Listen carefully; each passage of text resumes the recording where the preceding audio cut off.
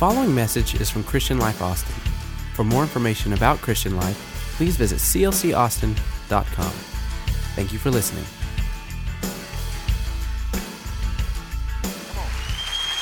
Amen. You stand up. You're awesome people, and it's 8:03 and 8:30 is coming quickly. And we love you very much. For all you that are watching online, we appreciate that very, very much. Our online listening is absolutely jumping up. We've got a full house on Sunday now that listens, and we have people listening all around the globe. It's amazing how that the church in South Austin has reached out with our online viewing, and people are picking it up and seeing it. In fact, somebody walked up to me Sunday on the porch and said, "Are you the celebrity preacher?" And I said, "No, sir, I don't believe I am. I celebrate Jesus, but I'm not the celebrity preacher." And he said, "Well, I read that you were, so I came to see the celebrity preacher." I said, "Get in here. You're the celebrity. I don't know if he's here tonight, but if he's back tonight, I welcome him also." What a joy to see all of you. My friend James Isbell's in the house. I truly love him as a brother in Christ. And he's awesome. He really is. And Luke, thank you, sir. And Luke Meadows, our newbie here in church. You folks, wait till you hear that kid sing. Wow, he's got pipes. And he's come to help us and be a part of what we're doing. He is also a great person with all kinds of technology, and he helps Randy and he helps Blake, and he's kind of their stand-in guy to help them. His parents are in the house tonight, Mr. and Miss Meadows. Would you give them a hand tonight? They came all the way from Dallas, and we're happy to have them. Amen. And while you're clapping, my sweet wife's in the house tonight, and I love her.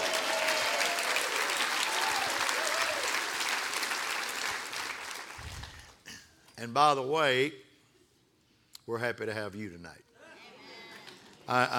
One person came in. I don't want to call names, because if I start calling names, then somebody will be hurt because I didn't call their name, because they said something cute to me on the porch also. But this one person came in and said, "Pastor, I just love coming here and knowing what we're going to get tonight." And I love that. And our music is always so spectacular, and sometimes I know that I don't do as well as I could. But at the same time, you know when you walk in the house tonight, there's going to be something here that's going to bless you mightily and take you the next 3 or 4 days that you need in your life, and to make you a greater Christian by the grace and the mercy of God. So we're going to talk tonight. We're doing a September to Remember. A September to Remember. First Wednesday night we talked about when God remembered. You know, the first time the word remembered is in the Bible is when God remembered Noah. And when the flood came and destroyed the whole world, Noah was remembered by God because he found grace. He found favor in the eyes of God. And God allowed him to land upon a mountaintop. Not only did God take him through the storm, he let him land on a mountaintop. And they still can't find the ark because it's so high and it's so disguised, it'll probably never be found. But I believe that. I believe the story. And then last week we talked about what we should bury and what we should float in our life. We talked about the USS Arizona is at the bottom of Pearl Harbor, and the USS Missouri is on top, pointing its guns down to USS Arizona. And the mighty Mo was where Japanese people surrendered in 1945, and the war was over. So we float the success of Missouri, and we sink the failure of the Arizona. But Paul turned that around. He said, "I'm not going to float my successes. I've got 7 superiorities I could talk about in my life, but I'm not going to float those. I'm going to float my failures, because I want everybody to know, no matter how great I am in my person and in my superiorities of the flesh, I need Jesus in my life more than anything in this world." And he told his young son Timothy, "I am the chief sinner." And all of us need to understand that without the grace of God, we wouldn't be here tonight. What a joy. And so I'm going to preach tonight and teach tonight. Remember the taste. Everybody say, remember the taste.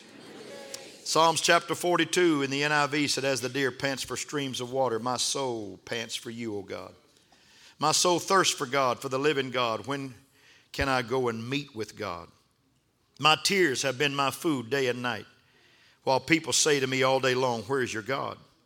These things I remember as I pour out my soul, how I used to go to the house of God under the protection of the Mighty One with shouts of joy and praise among the festive throng. Why, my soul, are you downcast? Why so disturbed within me? Put your hope in God, for I will yet praise him, my Savior and my God. My soul is downcast within me. Therefore, I will remember you from the land of Jordan, the heights of Hermon, and from Mount Mizar. I love that phrase. I love Psalms 42. Turn to somebody and say, I'm going to help the pastor. And I will not hold you long, I promise. Let's have church here tonight. All right. God bless you. You may be seated. Sunday morning is going to be a great, great day. This Sunday we're dedicating 25 babies in third service. It's going to be incredible. We dedicated 37 the last dedication. If I know my math right, that's about 62 kids. This is a happy church. It doesn't take a scholar to recognize that. Years ago in an old stodgy community, a new doctor came to town, and it was said he could cure anything and anybody. And everyone was amazed at what he could do. Everybody except one person, old Mr. Sweeney, the town skeptic. One day, old Mr. Sweeney went to this miracle doctor to prove that he wasn't anybody special, that he was a charlatan. And he went and told the doctor, hey, doc, I've lost my sense of taste.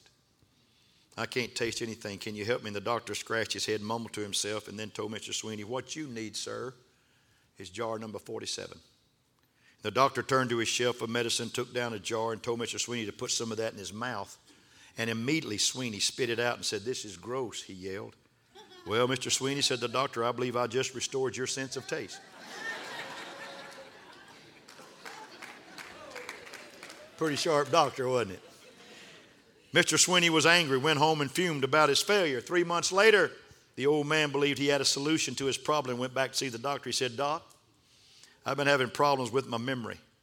I can't seem to remember anything anymore. Mr. Sweeney was pleased with himself. He just knew he had finally stumped this new doctor. And he waited as the doctor scratched his head, mumbled to himself a little. Then finally the doctor went over to the shelf that held his medicines and said aloud, Mr. Sweeney, I believe what you need is jar number 47.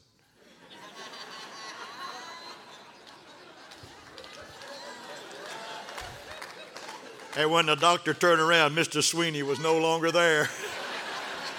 He remembered. He remembered. The doctor cured Mr. Sweeney. See, he didn't really suffer from taste or memory problems. His problem lay much deeper than that, but whatever problem he really had, that day he received his healing. He got it. What healed Mr. Sweeney was the memory of how something tasted. How it tasted. God's Word teaches us that one of the best ways to fix things that are wrong in our lives and to heal the wounds of our soul is to remember certain things. I love to read after Anthony Campolo. He is a sociology professor up in the Northeast. He also is a staff pastor at a wonderful black church in that area, and he's on staff, and many of you have heard his sermon. It's Friday, but Sunday's coming. And those kids love him because he teaches more than just sociology in the college. He teaches them the Christ factor without ever having to mention the Christ. He teaches them the Christ factor. And many of those kids say, Dr. Campolo, would you marry us? And he said, I'll marry those kids on one condition. He said that I can do the traditional wedding vows. That they don't, said these kids come up with all these vows now, I promise to love the dog and I promise to love you. But he said, if I can do the traditional wedding vows, he said, it's neat stuff. He said, the reason I want that is because not only is that bride and groom at that wedding, but there's people there that I want to repeat those vows in their head when I repeat them to this couple. For better, for worse, for richer or poor, sickness and in health. It's always good to remember why you got married. Scholars believe that Psalms 42 was written by David in one of those darkest times of his life.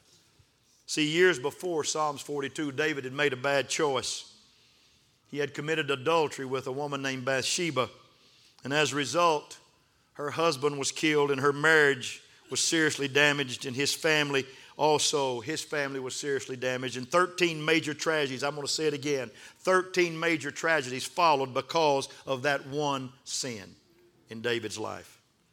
Now, because of that sin, he's lost his home. He's lost his crown. He's lost his prestige. He's no longer king of Israel. His son Absalom has turned against him. And he has coaxed the people of Israel to follow after him. And he's been run out of Jerusalem. And he's now hiding in the wilderness, all because of sin. And he comes to a crossroad in his life. And he has a choice to make. How's he going to respond to this tragedy? And the choice that David made is intriguing because it's not the kind of choice that a lot of people make today. And I'm going to talk about two things that people do today when they run into tragedy, when they run into situations in their life that seem out of control. And I'm going to talk to you, and I want you to perk up, lean up, and listen in right now. David didn't do what I'm about to tell you a lot of people do. See, a lot of people respond to tragedies of their life by becoming angry at God. Get angry at God. That's what I'm going to do. They lash out at him. They deny his existence. They say he doesn't even exist. If you love me, you wouldn't do this to me. They see God as somehow responsible for the hardship and pain they're experiencing. And in David's case, that was probably partly true because David had sinned and God was bringing a punishment against him because of it. However, many people who suffer aren't being punished by God. I can name you people in this congregation that have suffered in their life and they have not sinned in their life and they're not being punished by God in their life. But somehow most view God as being to blame for their torment. And because they blame God, they feel a need to hurt God. They become like an old Mr. Sweeney. And they try to discredit the only one who can heal them. Can I stop and just tell you right now, whatever you're going through tonight, whatever you're going through tonight, don't point your finger at God and say it's all your fault. Don't be angry at him and don't say, God, I blame you, but lift up your hands and say, God, nobody can help me like you can help me right now. I'm going to trust you even though I am slain in this situation. I will trust you. Oh, I want to talk tonight. They become bitter people, angry people. They hurl insults at the heavens, forever attempting to hurt God by denying the fact that he exists or discrediting his power. And they cast away their faith, thinking that this will help in some way to make up for the pain. I read about a man who shortly after the death of his wife, a minister preached a sermon and he said this, I don't understand this life of ours. Hear this. But still less can I comprehend how people in trouble and in loss and in bereavement can throw away their faith in God. He said, in God's name, throw it where? Throw it where? Have we not lost enough without losing that too? And then I put this in parentheses and I put this on the screen. People in the sunshine, he said, may believe in the faith, but people in the shadow must believe in the faith. And if you're walking in shadows tonight, don't you lift up your voice against God. Don't you walk away from your faith. Don't you deny the fact that God exists in your world. I promise you, he's alive and well. And he's in the heavens and he's in this earth. He's everywhere. He covers all space and time. And I promise you, you hear me, my favorite name for Almighty Jehovah is Jehovah Shammah, which means that he is here. He's there. He may not heal you right when you think you ought to be healed. He may not provide for you when you think you ought to have provision. But I tell you what he will do. He'll be there for you. He'll be here for you. And you can reach out and touch him because he wants you to know that he is here in your midst right now. Come on, clap your hands all over this house. Don't you get mad at God. He said there's nothing else. Many people turn against God in their darkest hour, and I want you to know something. People in this church that I have pastored have walked away from God because of that. Now, I know people just leave because of no reason at all sometime, and you can't help that, but I can't stand it when people leave because they feel like that God hadn't met their challenge and met their needs. He said, my God shall supply all your need according to his riches in glory. You know, this is not an abnormal response to pain and tragedy, though it really is. In fact, experts tell us that one of the major stages of grief is anger toward God. And I don't think God's particularly offended by this. He's a pretty big God. Amen. Job got upset with his tragedy. You know, I want to testify that I got upset with mine. I was a young man. I didn't know everything, and I don't know everything now, but I know more than I did then. But words like this is what one gets, Lord, for sacrificing and giving oneself for the word and for the Lord and for the work of God. I get this. This is what I get. And I can't remember the time it happened. But it happened so many times when God stepped up and said, son, if you just believe me, just trust in me, I will bring you out of this like you never have believed I could bring you out of this. And I begin to discover that I have a big God in my life. I begin to discover He has big shoulders. And I begin to discover that He loves me deeper than I could ever imagine in my life. And I stand here tonight preaching a gospel to people because I understood something back then. I didn't cast away my confidence. I didn't throw my anger at Him. I didn't deny that He existed, but I had a lot of questions. But I'm here to declare to you, I've remembered something in my life, and I'm going to preach about that in a little while. But I remembered something in my life that I could never get away from, and it brought me to where I am today because the thing that I wanted to forget, I couldn't forget Him. I remembered something fabulous about Him in my life. So people get angry at God. If anger and bitterness continue in any great length of time in your life, it'll hurt you because bitterness has a root. It's hard to get a root of bitterness out of you. Boy, I feel this tonight. So not only do people blame God, not only do they get angry at God, but another thing David could have done, but he didn't. Many people dwell on the sin that brought them to this point in their life. Now let me preach here. These are two things that people do when things come heavy against you. This is the second one. This is the last one. A lot of people do this. They start recollecting and remembering the smallest of infractions against God. They seem to sense that if God is punishing them, they might as well just pile on to themselves. So they drudge up any past sin or indiscretion that they can think of. That doesn't even seem to be logical, but it does happen. One of the greatest writers that I've ever read after is a man named Dr. Paul Brand, who worked in India with lepers, and this Hansen's disease, leprosy. In an interview, Dr. Brand was asked to give examples of people who had undergone this tremendous suffering of leprosy. And after he had cited some examples in detail, he was asked whether their suffering had turned them toward God or turned them away from God. And hesitating, Dr. Brand said that there was no common reaction. But he said some grew closer to God and others bitterly drifted away from God. But the difference, and you got to get this now, you might want to put this on your refrigerator. Dr. Brand said was based upon their attitude toward cause and response. Everybody say cause. Everybody say response. He said those who kept looking back, asking, why did this happen? What did I do to deserve this? Why am I being punished?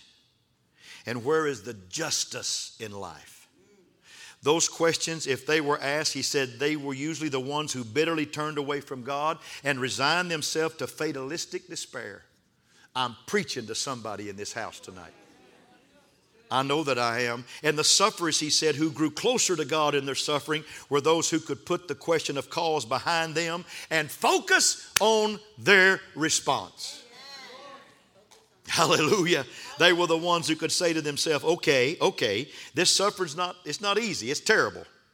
And it hurts and it isn't fair and there's no justice, okay? But now I face a challenge in my life. Can I look ahead and with God's help seek to find His work? Seek to find His mercy, seek to find His grace and His glory and His goodness in every moment of my life, both moments of pleasure and pain. And Brand said this last group of people didn't surrender to their pain. They didn't allow themselves to be consumed with guilt or despair. They faced this terrible disease of leprosy with courage and strength that the other group didn't have. You know why? Because instead of focusing on why they were suffering, they focused instead on a God that could heal them from their suffering. Oh, I feel the Holy Ghost here tonight. Throw away that anger at God. Throw away the situation of saying, I'm mad at you, God, and you don't even exist in my world. And quit piling on the sin question. All of us have sinned and come short of the glory of God. But thanks be to God, He is a forgiver of our sins. I've said this statement many times. When you're going through hell, don't stop. Just keep on going. Because when you get through, you'll be on the other side. Hallelujah. Hallelujah. We need to remember the taste. Come on, we need to remember the taste. There's something powerful about the taste of Almighty God in our life. And I'm preaching hard tonight because I'm working hard tonight because I want to help some people tonight. I'm passionate about what I'm saying tonight. Don't you throw in the towel. Don't you get mad at God. Jonah went to preach at Nineveh and got mad because God saved a city that repented. What's wrong with you, Jonah? What's wrong with you? He sits down. He sits down on the outskirts of town, mad at God. And so God lets a gourd grow up over him to shade him because he's going to get he probably was bald-headed like me, he's going to get a blister on his head from sitting there all day pouting. And Jonah still fussed, and so God let a worm eat that gourd and said, just go ahead and sit in the sun for a while if you want to, son. But I'm God, and I can do what I want to do. And if I choose to save that city, I'm going to save this city. And they went on a 3-day fast, and God saved that city. And I'm going to tell you something. There's no need for us to throw in the towel when God doesn't do it our way, and when we go through tragedy and difficulties in our life and divorce and all kinds of disaster with our children. Come on now. You can't just say why and what and how come. You can't do that forever. You got to look at God and say, whatever the situation is, I'm going to bless your name today. I'm going to praise you. Job said, I know one thing. I know my Redeemer is alive. And I know that I'm going to see him for myself one day. And I know that even though the skin worms destroy my body, I'm going to see him for myself and not for somebody else because I know he is alive. He's alive. He's alive. He's alive. I heard some disturbing news tonight just before church. Somebody sent me something, and there's some bad stuff happening in Iran right now. Bad stuff. It's bad. And I don't want to scare anybody. But I promise you, there's a scripture in the Bible that said, if you can't run with the footmen, what are you going to do when the horsemen come? Folks, we may be on the verge of having a cataclysmic situation in our world. Don't be afraid. God's still on the throne. Don't let that worry you. God's still on the throne. And the more I heard these guys talk, and they were fear mongers that were trying to talk to whoever was listening. And somebody sent me the tape, and I was listening to it, and I was praying all the way through it. I said, God, I'm going to handle this tonight in church because I know some of you have already seen it because I'm not savvy of all that stuff. But if I heard it, I know you've heard it a long time ago. But there's some things happening in this world.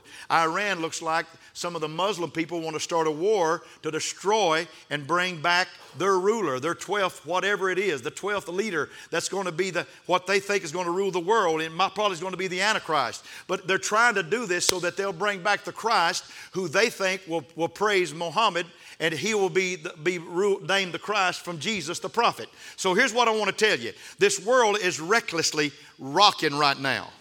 And we don't need to fold our hands and say, you know what, I just don't know if I can make it through this situation or not. No. You need to remember something. The God that made you, the God that saved you, the God that brought you out is the God that's going to keep you. Come on now, somebody. Come on. Come on. Listen to me online. That God is going to take you over. He's going to take us out of here. He is that kind of God. Come on, clap your hands. Clap your hands real big. Now watch how David responds to his suffering. He's not angry at God. He knows what brought it on him. He's not dwelling in what has caused this tragedy in his life. Instead, watch what he says in Psalms 42:6. I love this. My soul is downcast within me. Therefore, he said, I will remember you, God. From the land of the Jordan, the heights of Hermon, from Mount Mizar. And David said, in essence, I've lost my home, I've lost my prestige, I've lost my security, my family life has fallen apart. But I want to be healed of this pain in my life. I want the great physician to make me well. I want him to restore me to health. And so, I'm going to seek him out. Now watch this. He said, like a deer pants for the water, so my soul pants for you. My soul thirsts for God, for the living God. When can I go meet with God? Not where, he knew where, but when can I go meet with God? I know the where, just tell me when. Verse 4, he says, these things I remember as I pour out my soul. I used to go with the multitude leading the procession to the house of God with shouts of joy and thanksgiving among the festive throng. See, David's recipe for healing, watch this now. Watch this now. He remembers the taste of God. He just got a different taste. Woo! He remembers going to church. He remembers the way he felt when he worshiped. He remembers the joy and the excitement of being in the presence of other worshipers.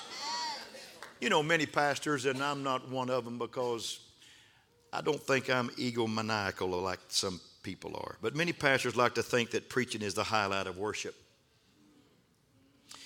Some preaching I heard is not the highlight. But preaching serves its purpose in worship. Preaching helps us to focus on God's will for our lives. But stay with me. But you can turn on the radio or TV any time of the day and get some pretty good preaching. As valuable as preaching is to worship, our real purpose here is to taste God. And if we don't taste God in this house, then we have failed. That's why music comes first. That's why praise and worship comes. Because praise and worship is an important part of the kingdom of God. We sing our courses, we feel His presence. We pray our prayers, we're ushered to the throne. When we have fellowship with other people, we walk with the redeemed. When we choose to worship Him, we're surrounded by His love.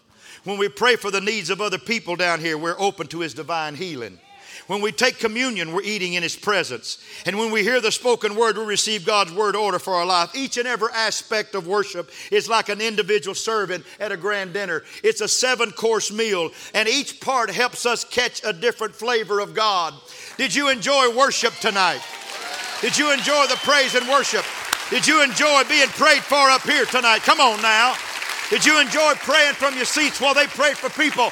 Did you enjoy tonight walking in here with worshipers? Did you enjoy having fellowship with brothers and sisters? Did you enjoy that? Have you enjoyed the Word of God so far tonight? Isn't it great to know that God's got a smorgasbord of blessing because the taste of God is awesome to our lives? I'm sorry I'm preaching so fired up, but I'm fired up. I read once of a letter to an editor of a newspaper where someone complained that it made no sense to go to church every Sunday. And the person wrote, I've gone for 30 years now, and by this time I've heard something like 3,000 sermons. But for the life of me, I can't remember a single one of them. So I think I'm wasting my time. The pastors are wasting theirs by giving sermons at all. Started a real controversy in the letters to the editor, and much to the delight of the editor. And it went on for weeks until someone wrote this clincher. He said, I've been married for 30 years now. In that time, my wife has cooked some 32,000 meals. But for the life of me, I can't recall what menu was for a single one of those meals. But I do know this. They all nourished me and gave me strength and I need to do my work. Hang on. If my wife hadn't given me those meals that I forgot the menus of, I'd be dead today. And without the church of the living God. Come on, oh, taste and see. Come on, oh, taste and see. David said in this psalm, I am in a pretty tough place in the midst of one of the most difficult times in my life. He knows he needs God. And he remembers the time when he tasted of God and that memory sustained him and it nourished him and it gave him the strength he needed to survive. Dr. Charles Allen was having a dinner one night with an octogenarian.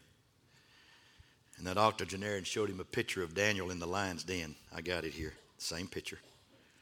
Looking to the Lord of the heavens. There he is. Now, what people may not know is that Daniel was probably 89 years old in this picture. Now, he didn't show him that old, but he was.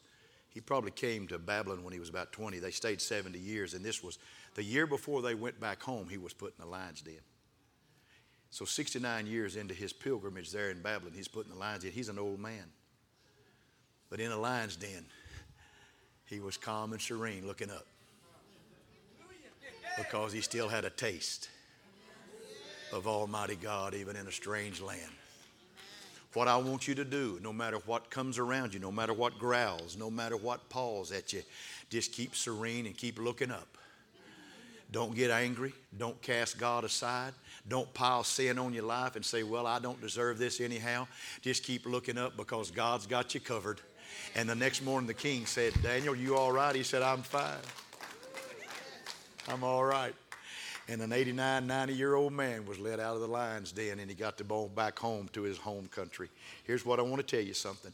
There's going to be stress. There's going to be hard times in our lives, in this life. But when those happen, put your hands behind your back, look up and say, I trust you.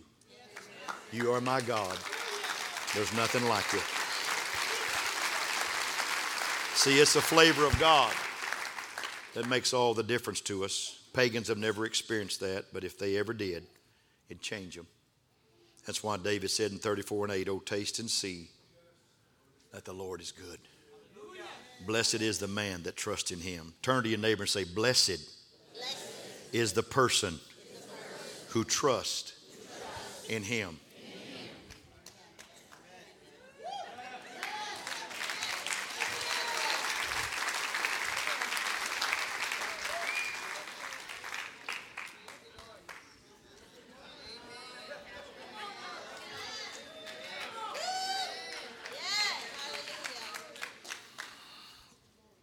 Randy, if you'll help me. Every year at the Liberal University of Chicago Divinity School, a school of higher education, there's a picnic lunch held outdoors on a grassy area. And each year the school invites a special theological giant to come and lecture the students and the faculty while they eat. And one year they invited Dr. Paul Tillich, who spoke for 2.5 hours proving that the resurrection of Jesus was false and phony. And he quoted scholar after scholar. Remember, it's a liberal university. He quoted scholar after scholar and book after book, and Tillich concluded that since there was no such thing as a historical resurrection, the religious tradition of the church was groundless, emotional mumbo-jumbo, he called it, because it was based on a relationship with the risen Jesus, who in fact, he said, never rose from the dead in any literal sense. He then asked if there were any questions. And after about 30 seconds, an old dark-skinned preacher with a head of short-cropped white hair stood up in the back of the auditorium. This is what he said. Dr. Tillich, I have one question, sir. He said as all eyes turned toward him, he reached into his sack lunch and pulled out an apple and began eating it. Dr. Tillich took a bite of the apple. My question is a simple question. Another bite. Now, I ain't never read them books you read. Another bite. And I can't recite the scriptures in the original Greek. Another bite. And I don't know nothing about Niebuhr and Heidegger. Another bite. And he finished the apple. All I want to know, Dr. Tillich, is this apple I just ate, was it bitter or was it sweet? And Dr. Tillich, you're ahead of me, aren't you? Paused for a moment and answered the exemplary scholarly fashion. He said, I cannot possibly answer that question, for I haven't tasted your apple. And the white-haired preacher dropped the core of his apple into his crumpled paper bag, looked up at Dr. Tillich and said calmly, neither, sir, have you ever tasted my Jesus. Woo. Somebody ought to clap about that. Anybody ever tasted Jesus? Oh, taste and see.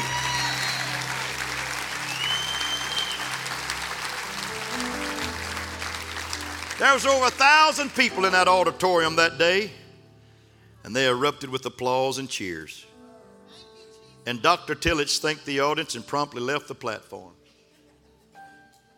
It's that taste of Jesus that makes all the difference in our life. Folks, this is real. This Jesus is real. This is not fake. It's not phony preaching. It's not emotion preaching, although I get emotional preaching about him. This is real. Jesus is the real deal. There's no one like him. He's incomparable. He's inexhaustible. He's phenomenal. He's blessed. He died. He was buried. He rose again. He's coming back for us. I looked in the back of the book and we win. Come on, you may be going through some of the toughest times in your life, but don't blame him. Don't hurl accusations against him. Don't pile on the sin against your own life. Don't quit on him yourself. He'll be there for you. He'll be there for you.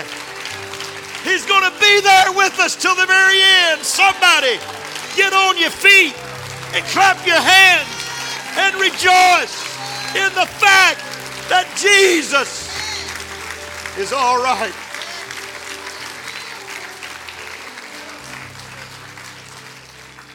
Remember the taste. My mother used to give us something. I forgot the name of it because I didn't want to remember the name of it. But it tasted horrible. That's it, castor oil. That's it. That's it. Thank you for reminding me. And one day I got smart enough to say, if you're going to give me that, Mama, give me something sweet after that. And she started giving my brother and I candy. Hershey's with almonds. After that. Thank you, Mama. You didn't do it all right, but you did that right. Some of you got a bitter taste in your mouth. Come on back to church. You're here tonight, but come on back in your spirit. Come on back to church. Taste and see that the Lord is good and His love endures forever. Why don't you just turn around? Let's have a little love feast right here. Just tell somebody, wow, I love coming to church with you. Come on, just tell people. Come on, tell people all around you. I love coming to church with you. Come on, tell somebody. Aren't you glad we're in church together? Aren't you glad we get to fellowship together? Aren't you happy about Wednesday nights at CLC? Aren't you thrilled about it? Come on now. Come on now. Come on now. Now, before you leave tonight, I got to tell you, next Wednesday, you don't want to miss it. I don't hardly ever do this because you folks show up. But you don't want to miss next Wednesday night. It's going to be a barn burner next Wednesday night. We're going to have some church here next Wednesday night. And I'm not bragging on myself, but we're going to have some church here next Wednesday night. God's going to do some things next Wednesday night. I feel a healer's going to come in this house. I've been praying for healing. Now let me tell you something, one more thing before you leave. Church is Sunday. Don't bring your hat and put it on the chair and leave. Come on, show up. 9, 10:30, noon. Let's have church. We did between 23 and 2,400 Sunday. It's a great day. But we can do better than that. We can get on the 26, 27, 28 side. Come on, let's do it. Let's show up. We're having a baby dedication. We're going to have a lot of guests on Sunday. But let me announce something to you now. Let me announce something to you. We're starting our prayer on Monday, September 30. September 30. 29th is the last Sunday of the month. We're going to pray here that Sunday in the prayer room. Monday morning, Tuesday, Wednesday, Thursday, and Friday. 6 a.m. right here. We're going to finish our tithing in prayer. And we're going to conclude on the 6th of October. Pastor will be preaching that Sunday. We're going to have a great, great Sunday on the 6th of October. I want to be talking about some things that are necessary for this church to have a fabulous fall, a fabulous 3 months. We're going to be rolling here. We're going to be going, so you want to make preparations to be in the house of God. Early morning prayer, September 30, all the way through that Friday. Then on the Saturday, we'll meet at 9 o'clock as per normal. And on Sunday, we'll finish in the prayer room. But we're going to have 8 days of prayer to continue and pay our tithing on 365 days of the year. All right? You with me? I love you. Let's lift our hands. Father, I bless this congregation right now. I thank you for them. I honor them. They're a blessed people. I'm a blessed pastor. I'm so honored to get to pastor them, God. I give them favor tonight. I give them grace. And God, forgive them of their sins. Let them ask and they'll be forgiven in Jesus' name. Heal us tonight, God. Touch us tonight, God. And let us never get angry and throw hurling accusations against you. Let us not pile on with sin when we have a problem, but let us trust you and believe that I'm going to get back to God's house and I'm going to get that taste in my mouth again. In Jesus' name. And everybody said amen. Don't be in a hurry to leave. I love you. God bless. You're the most awesome people in the whole world. Have a great, great night. We'll see you Sunday in the name of the Lord. Ladies, sign up. Half a gallon.